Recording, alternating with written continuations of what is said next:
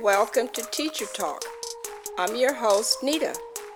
The purpose of this podcast is to have those tough talks with parents of individuals with special needs. Okay. I've been in the field for 30 years, and we educators need your help. Our sponsor today is Untouched Products, all handmade skin and hair products which I use and recommend. If you would like to experience an organic skin and hair care product, go to Etsy, type in Untouched Products, no space, and enjoy. Hello, listeners. How are you? This is Nita with Teacher Talk, and I haven't been on for a little bit. It's been kind of up and down here, and I'm sure with you guys, if you're listening to this, or depending on when you're listening to this, the recording goes on. Sometimes it doesn't because we're dealing with a little bit of the COVID activity going on too. But to pass on through and come up with topics to talk about today, I didn't have to go too far because if this is being recorded about the time school is starting and a lot of things come up, period. Just having a child with special needs, you run into a lot of terms that people use. They throw out acronyms and you're like, oh, really? What does that mean? Can somebody explain that one to me?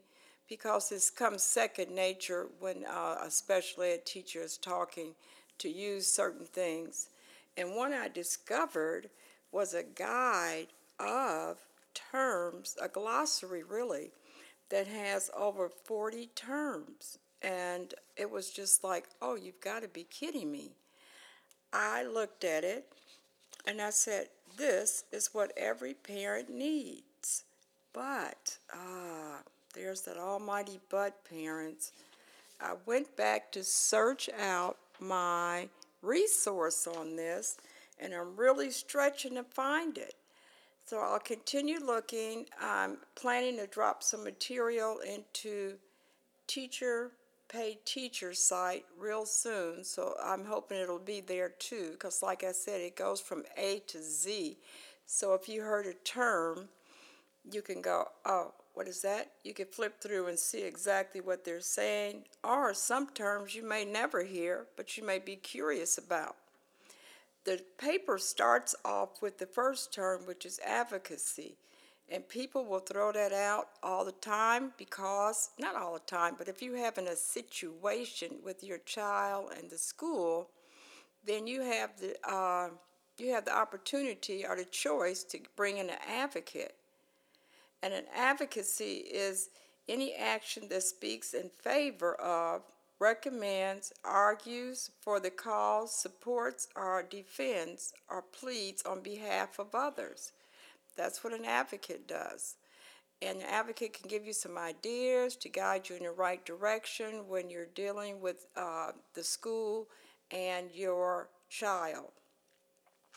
The next one on here is called an advance directive. I don't know if you hear that too much. It's an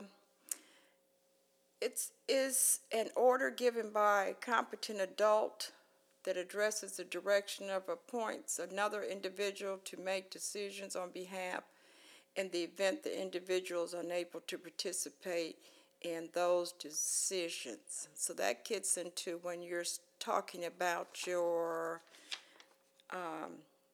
rights, your guardianship. That's in here too. You will hear people say, do you have guardianship? Because depending on your child, he's your child and his handicap condition, guardianship is something that has been really actively talked about and needed for your child, because when they reach a certain age, it doesn't matter about their handicap. They can't read, they can't write, they don't know their name. But all of a sudden, the government's going to step in and go, well, he's 20, so he can do it for himself. Or the school can say, he's this age, we don't have to invite you to the meetings. Guardianship, you can get full, partial, It's a lot of different avenues with that, and I have now jumped from A to G. I don't want to do that, so I will come right back to it. And I just wanted to read some of the terms. Then they have an appeal, an assessment. You'll always hear that, which an assessment is really identifying a child's strengths and needs and the services appropriate to meet those needs. So that's what's involved with an assessment. Someone says, oh, we've got to do an assessment on them. They're going to identify the child's strengths and needs and what they can do to meet those. Behavioral health services. If your child has some type of behavior issues, mental, emotional well-being, it talks about that. It talks about case management and this service of a nurse or social worker to help oversee or coordinate services for individuals. I believe when you sign up with certain agencies, you come into having a case manager. They have a care coordination. I hadn't heard of that before. They have a care coordination for children and youth with special needs, special health care needs. They have acronyms for that. I think we all know this acronym, CPS, Child Protective Services. They have a community alternative program for children. It's very interesting. I would like to know more about that. So like I said, this glossary goes from A to Z. I'm just trying to touch on a few things in here. And as soon as I get the resource where this actual document can be seen, or I have posted it somewhere on my website or my internet site, Facebook, I will definitely let you know where you can get this because it has so much in here. What I do want to say, they have early intervention, infant toddler programs. In parts of the Division of Public Health is the lead agency for infant toddler programs. The infant toddler program provides support and services for families and their children, birth to 3. I always tell parents, if you have a child remotely think that they could be special ed, they are entitled to certain services. Please check with your local school district, the local school, because everyone has some type of early intervention for infants and toddlers. Let me see. They have a early periodic screening and diagnosis and treatment. I'm not going to try to go through that. We already touched on guardian and grievance. A grievance can come about too in any complaint or dispute expressed in dissatisfaction with any aspects of operation, activities, or behaviors of a program or provider. That's something that you would put in writing to someone. The thing to have on here, everybody always hears an IEP. IEP is the Individual Education Plan. Is a written document used in special education for children ages 3 through 21 that focus on educational needs of the child.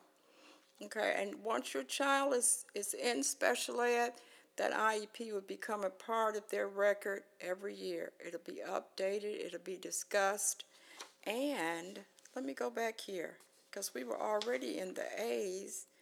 And I didn't see the term ARD, because we always hear that. We're going to have an ARD, and it's not in my pack of papers. But I just ran into something that may lead me right back to what I need to know for this document, because it's coming out of North Carolina. So I will go look up under North Carolina's health services, and maybe that's where it actually dropped in from. Trying to see what else is on here. You hear people saying they have SSI, or when can they get SSI benefits? Social Security Supplemental Income is a federal program offered through Social Security Administration that offers assistance to help pay for a child under 18 with a documented disability or medical need. Okay? You will have to check with your individual state to see when and how your child can receive this, but SSI is the term you will hear. They have something out now called Special Needs Trust. It's a legal agreement that allows an individual with a physical or mental disability to receive income without reducing their eligibility for disability benefits. And a lot of times our kids, they want to work, they want to do certain jobs, but it's hampered by them either making too much money and their money they need to survive is being cut because of this job. So now you can set up a special needs trust where anyone, I believe, in the family or anywhere can drop money in there so that it becomes their little nest egg for the future. Please check with an attorney. You might have heard this before, TBI. TBI is traumatic brain injury. It's an injury to the brain that is caused by an external physical force.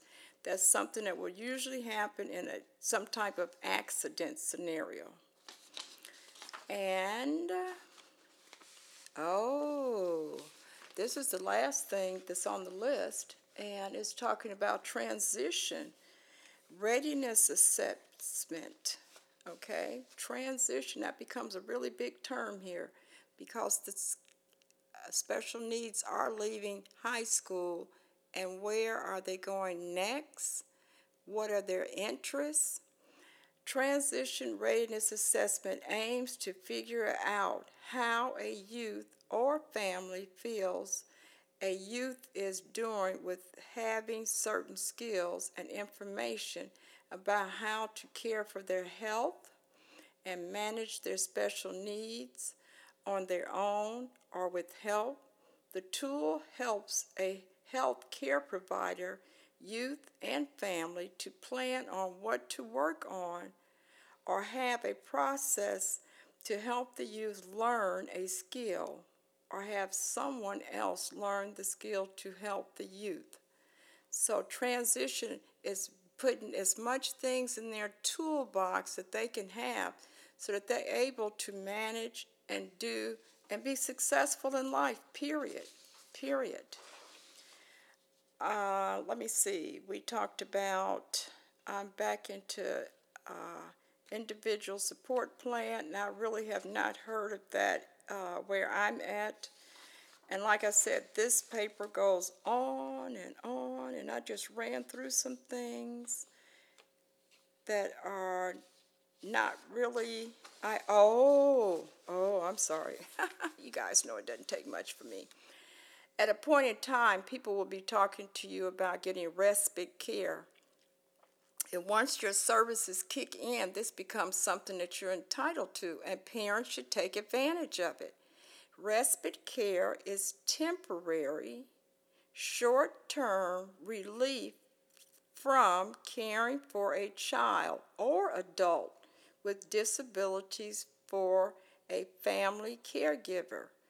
Respite care may be provided by another family member, a friend, or a paid employee. So there is something that can be done. Parents that know that they have special needs, that child is with you from the time they get up. If they go to a day program, then maybe they come home, depending on it, but they're with you 24/7. And there is a way to have someone come in and give you just a little relief. Respite centers provide planned short-term and time-limited breaks for families and other unpaid caregivers of children, adults with disabled delays. I'm sorry to say I have not heard of that. Not saying it's not out there, but like I said, this packet, which I'm finding out now, it's probably coming out of the North Carolina Health site, And once I get that information for sure, I am going to let you guys know. I hope you've had a great week or a great day, a great month. You'll continue listening. And remember, for terms and facts or glossary terms, you can also, just whatever I'm reading to you for sure came from the internet. And I will try to provide, I usually provide all my resources right up front so I don't have to go through the digging around. But that is going to do it for my terms. And I will say, see you next time. Thank you for your time. Thank you for listening. Please, guys, leave your comments at teachertalk10@gmail.com. I would love to hear from you.